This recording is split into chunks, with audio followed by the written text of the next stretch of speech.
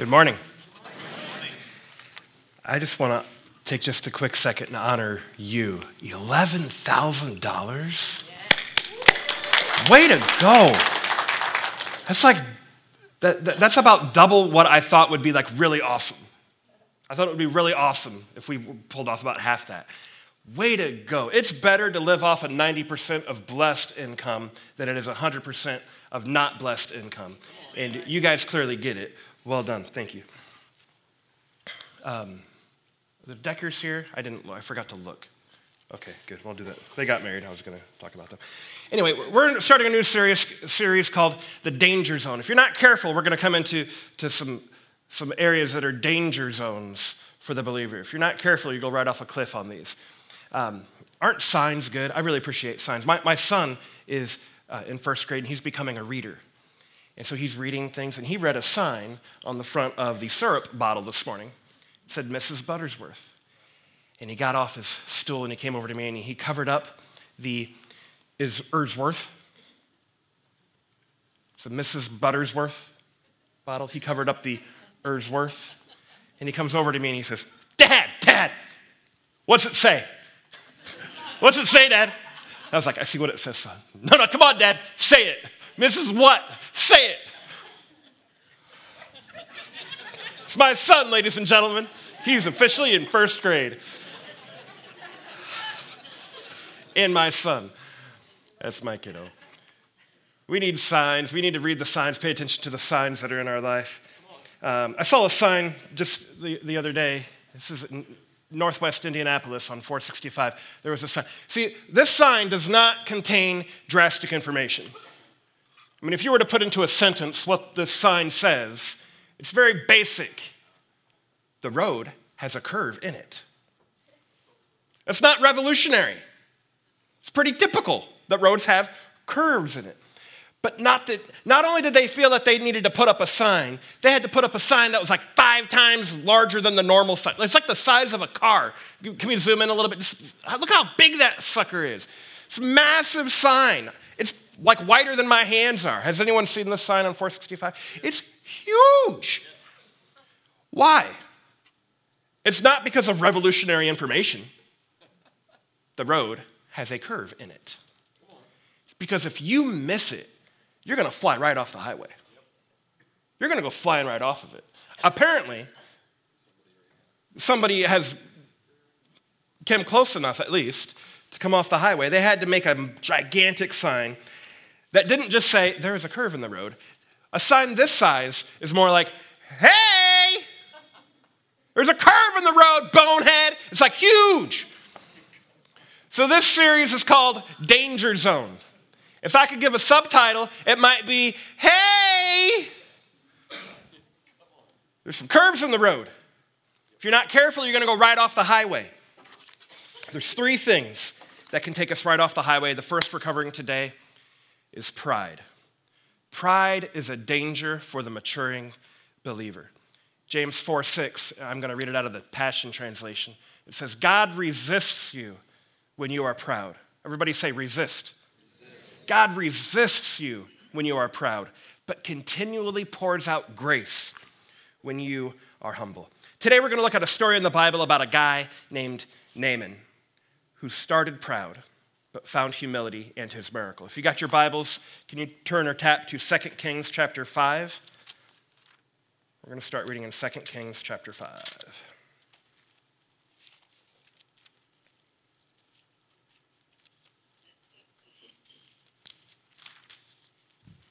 Right at the beginning.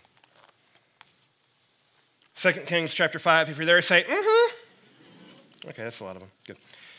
Here we go. Now Naaman was commander of the army of the king of Aram. He was a great man in the sight of his master and highly regarded, because through him the Lord had given victory to Aram. These are not Israelites. This is not Israel. This is another nation, King Aram. He was a valiant soldier, but he had leprosy. See, Naaman was a big deal. He was a commander. He had a lot of authority, but he had some kind of skin condition. It probably wasn't the leprosy where like your limbs are falling off, but any kind of skin abnormality they would have called leprosy. And Big deal for him, because in that culture, in that day and age, any disfigurement would have been considered like a judgment from the gods, and his life as he knew it was about to be over. Disqualification of being a leader. The gods judged him, so should we, right? Life as he knew it was going right out the window. Big deal. Story picks up, verse 2, gives us a little bit of a background to the story. Now, bands of raiders from Aram had gone out and taken captive a young girl from Israel, and she served Naaman's wife. She said to her mistress, "If only my master, Naaman, would see the prophet who is in Samaria, he would cure him of his leprosy." Pause again. How beautiful is this?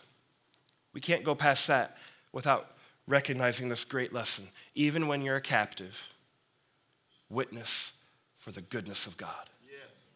She was a slave, not of her own choosing. She was captured by raiders. And what'd she do? Be a witness to the greatness of God. What did Joseph do? Be a witness to the greatness of God. Anyone ever feel like a slave sometimes? Feel like a captive sometimes? At school, at your job? Even when you feel like a captive, be a witness of the greatness and awesome, merciful God that we have. All right, let's keep going. Verse 4. Naaman went to his master and told him, went to the king, and told him what the girl from Israel had said. "By all means, go," the king of Aram replied. "I will send a letter to the king of Israel." So Naaman left, taking with him 10 talents of silver, 6,000 shekels of gold, and 10 sets of clothing and some bling bling. I added that. Verse 6. The letter that he took to the king of Israel read, "With this letter I am sending my servant Naaman to you so that you may cure him of his leprosy." Notice the girl said, Go to the prophet in Samaria. But the king's like, "Oh yeah, we'll send you to the king, because I'm a king. I'll send you to the king. We're all arrogant around here." Verse 7, as soon as the king of Israel read the letter, he tore his robes and said, "Am I God? Can I kill and bring back to life? Why does this fellow send someone to me to be cured of his leprosy? See how he's trying to pick a quarrel with me? He's trying to pick a fight with me." Verse 8, when Elisha, the man of God, heard that the king of Israel had torn his robes, he sent him this message. "Why have you torn your robes? Have the man come to me, and he will know that there is a prophet in Israel." So Naaman went with his horses and his chariots, and he stopped at the door of Elisha's house. Elisha sent a messenger to him, say, "Go, wash yourself 7 times in the Jordan, and your flesh will be restored, and you will be cleansed." But Naaman went away angry and said, "I thought that he would surely come out to me and stand and call on the name of the Lord his God, wave his hand over the spot, and cure me of my leprosy." Naaman thought.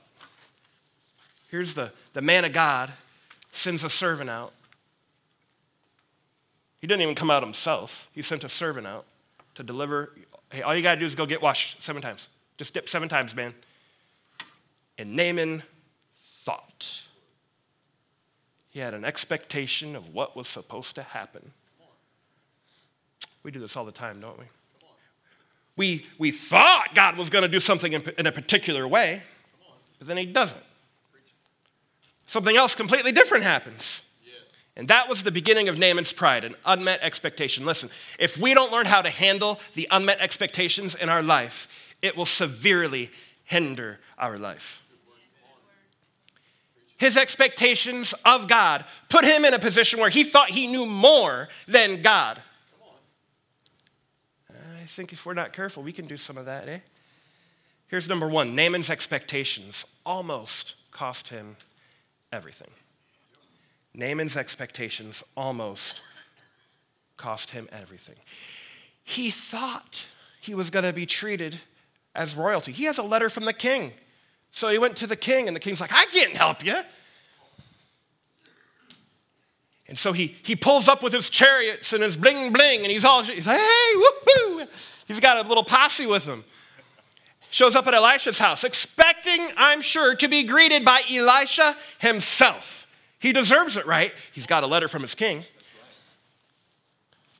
"Come on, Elisha." And who's Elisha do? What's he do? "Hey, servant, just go tell him to take a bath 7 times in the Jordan."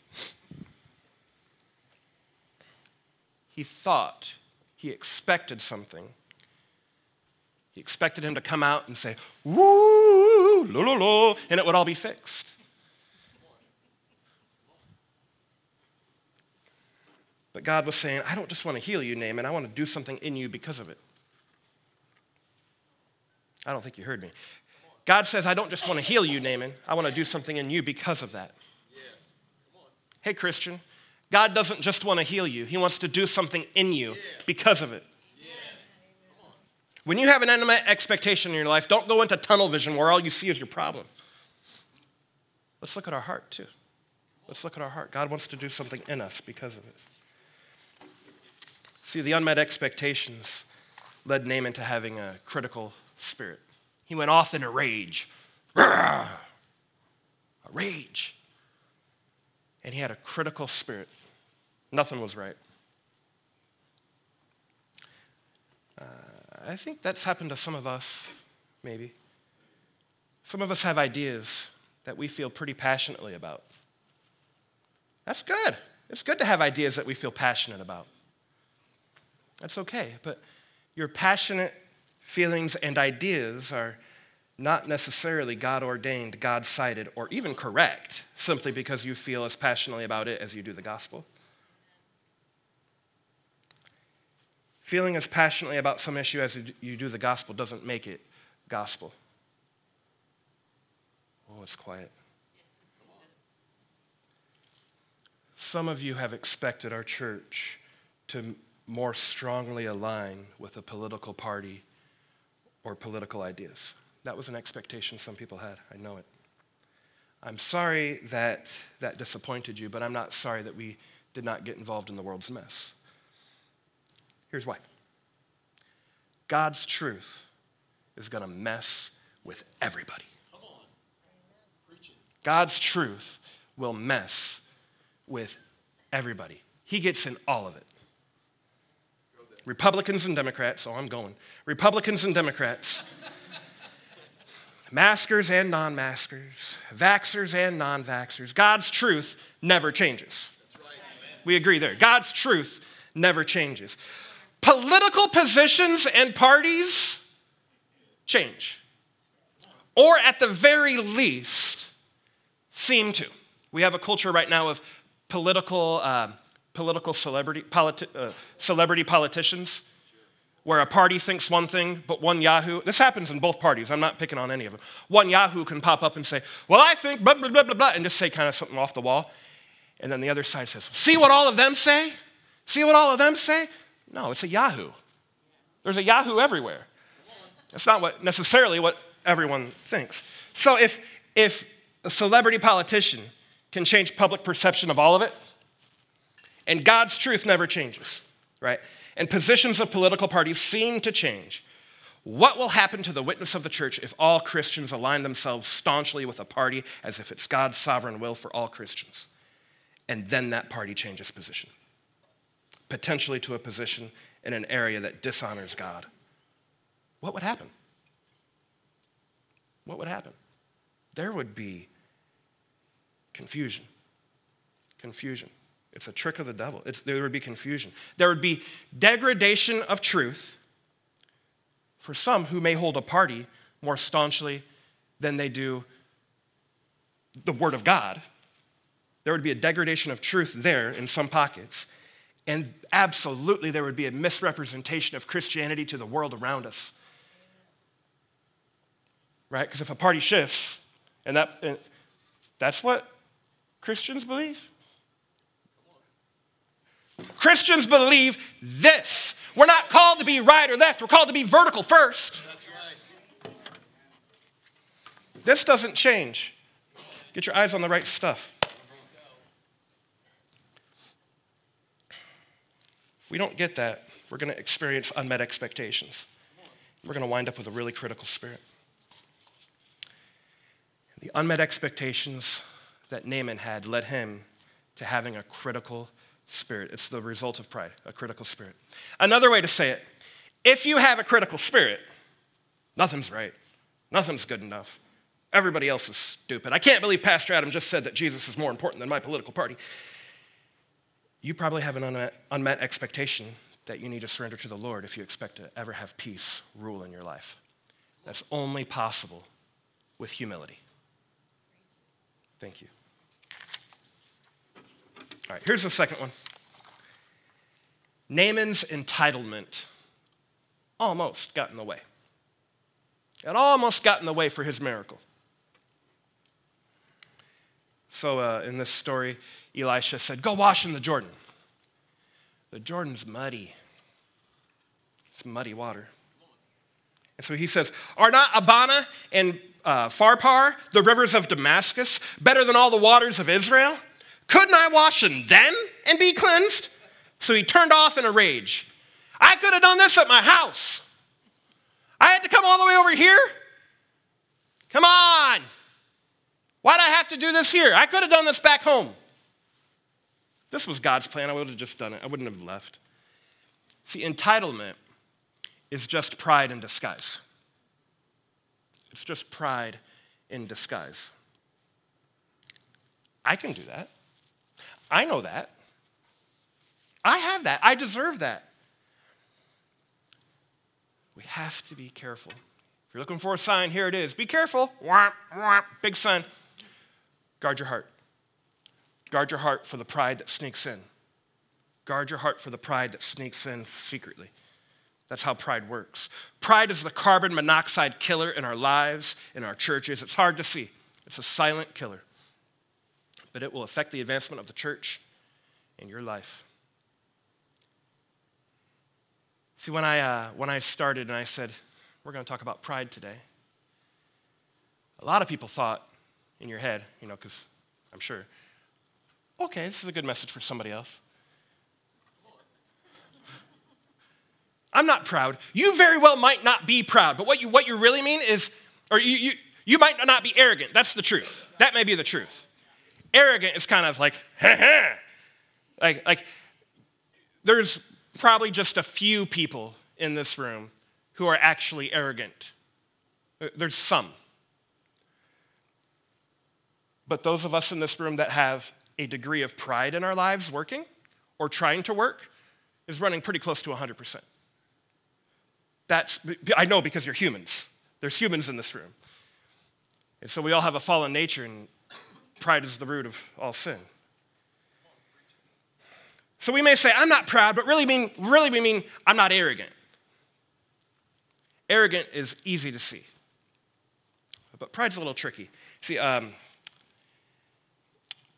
pride often comes packaged up in a disguise where it looks like something else. Let me give you three things pride is. Pride is trusting our own ability. Trusting our own ability. If your life lives off of a foundation of, I can do it, I don't need help. That's the foundation of your life. That might not be confidence. That might not be strength. That might be pride. Number two, pride is trusting in our own righteousness. Our own righteousness. This was Naaman. Servant, go back in and tell, he didn't say this, but I imagine that he was at least thinking it. Go back in and tell Elisha what a big deal I am. Go tell him how many chariots I brought with me. I want to see the man, not some servant. I'm good enough. I'm good. I got this. I deserve. I should get. A lack of surrender, if that's the foundation of your life, it looks like strength. It looks like confidence. It looks like things that we applaud in our culture especially. But it might just be pride. Number three, pride is trusting in our own wisdom. I know. An unwillingness to seek help when you need it is trusting in our own wisdom. Also, trusting in our own wisdom is when are you ready for this? When we seek a word from our Facebook friends before we seek a word from God. That's trusting our own wisdom. If you need to hear a word, you know where to get it. Not on an app, unless it's the Bible app. That one. All right, here's number three. Yeah, number three. Naaman's friends' encouragement saved the day. Naaman's friends' encouragement saved the day. Verse 13, Naaman's servants went to him and said, "My father, if the prophet had told you to do something great, would you not have done it? How much more then when he tells you, wash and be cleaned?" Naaman's in a rage. And according to this, if the prophet sent a servant and said, "Do this, and this, and give me all your stuff, then you'll be healed," according to this, Naaman would have said, but he was too proud. He was too proud to just admit that it might be something pretty simple. God didn't want to just heal Naaman. He wanted to do something in Naaman. He wanted to do something in his heart. And thank the Lord for Naaman's friends, Naaman's servants, the people that were with Naaman who said, whoa. All you got to do is go just get somebody water, man. Your life, as you know it, is over, and you're going to hang on to it because you won't get into the water. Just get into some muddy water. Humble yourself. Let me give you 3 truths about biblical friendships, right? So this is like sermonception. I got a sermon inside a sermon. Here it is. So I got 4 points. On the 3rd point, there's a list of 3. 3 truths about biblical friendships. Number 1, when the going gets tough, friends step up. When the going gets tough, friends step up. Proverbs 17:17 says, "A friend loves at all times." Go ahead, we can put that up. Yep, "A friend loves at all times, and a brother is born for a time of adversity." When the problems come up, friends step up. When it's time, move. Proverbs 27:10 says this. Go ahead and put that up. Proverbs 27:10. "Do not forsake your friend or friend of your family, and do not go to your relative's house when disaster strikes you. Better a neighbor nearby than a relative far away." We are called to step up to those around us. When you got a coworker that's in crisis, step up. That's your friend today. That's your friend today. You get to step up into their life and take the love of Jesus right where you are. Praise the Lord that there was a little slave girl who was taken by raiders who was able to be at the right place at the right time. She was in a stinky situation, but she knew that she was called wherever she was. She was taken as a slave, and she knew even there, she can step into what God has called her to do. And that was to be a witness of the greatness of God back in Samaria. Second truth about biblical friendships, number 2, the friends you choose matter a lot. A lot. 1 Corinthians 15:33 says, "Do not be misled. Bad company corrupts good character." Does this mean we should limit our exposure to anyone that's not a Christian? Maybe it does. Maybe that's how you need to look at it. But the Bible's also really clear that we should be around non-Christians too, right? So it's not like don't ever talk to a non-Christian. How's the world going to know? Like, what's the slave world ever going to do? We're always supposed to represent God, even when we're near non-Christians too. I think this verse, the key of this is when you're around them, you be the influencer, not the influencee. When you're around them, you get to be the influencer, not the influencee. If you can't do that, you do need to change your company. Here's the 3rd truth about friends. Number 3, friends put the friend before the friendship. So thankful. Naaman would have been so thankful for his friends that were willing to put their jobs on the line. Naaman could have cut him, literally. I'm sure he had a sword.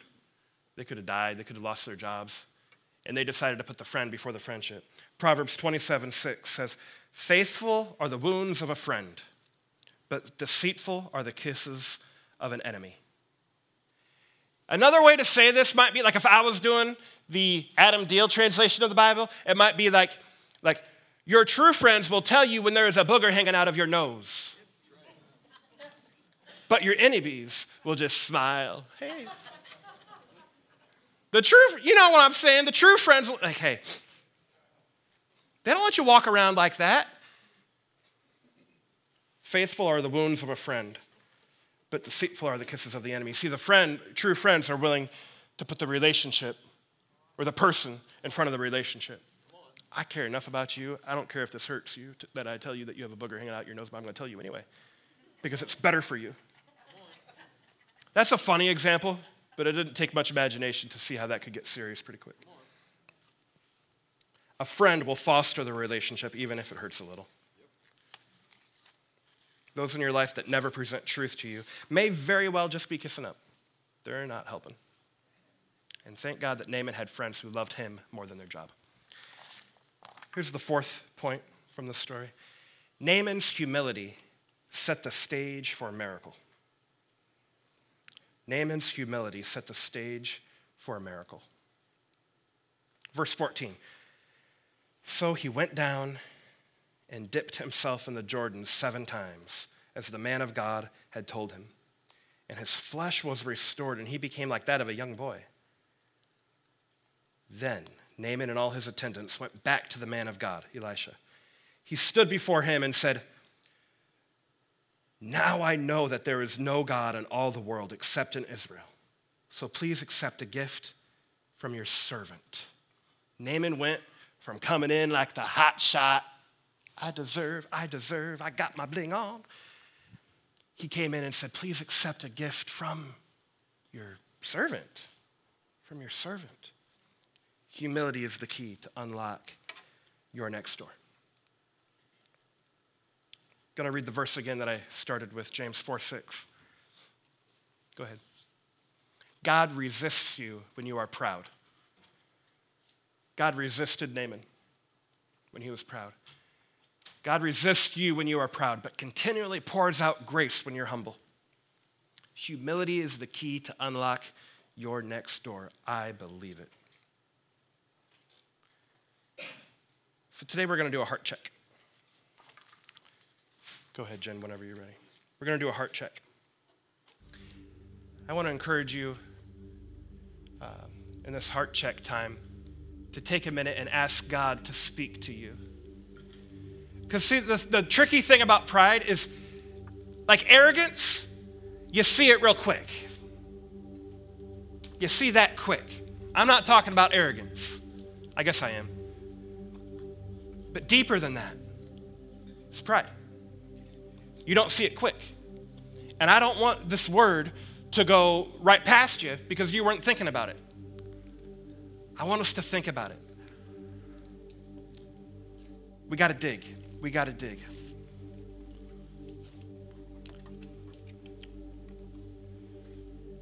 Lord, we're going to dig for pride. I pray that your Spirit would illuminate the areas of our life where there's pride that needs to be adjusted in our life. So, Lord, we're going to create this space of quieting our souls to listen to what you want to say. Show us the pride.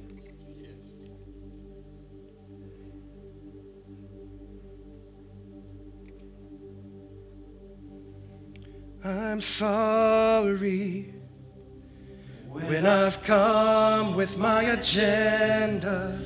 I'm sorry when I forgot that you're enough. So take me back to where we started. I open up my heart to you. Lord, we open up our heart to you, God. I pray you speak to us. Show us the pride. Show us where the unmet expectations are in our life that may be at the root of other issues.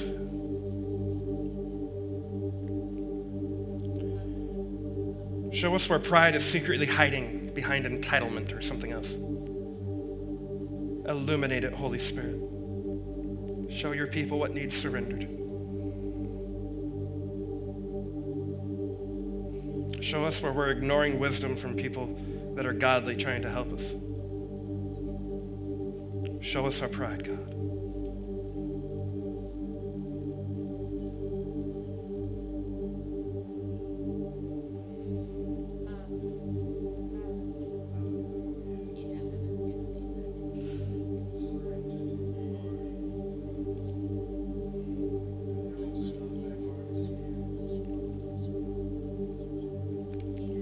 So what we're doing right now, if this is awkward for you, I just want to walk you through it. We're just listening for a little voice inside our minds.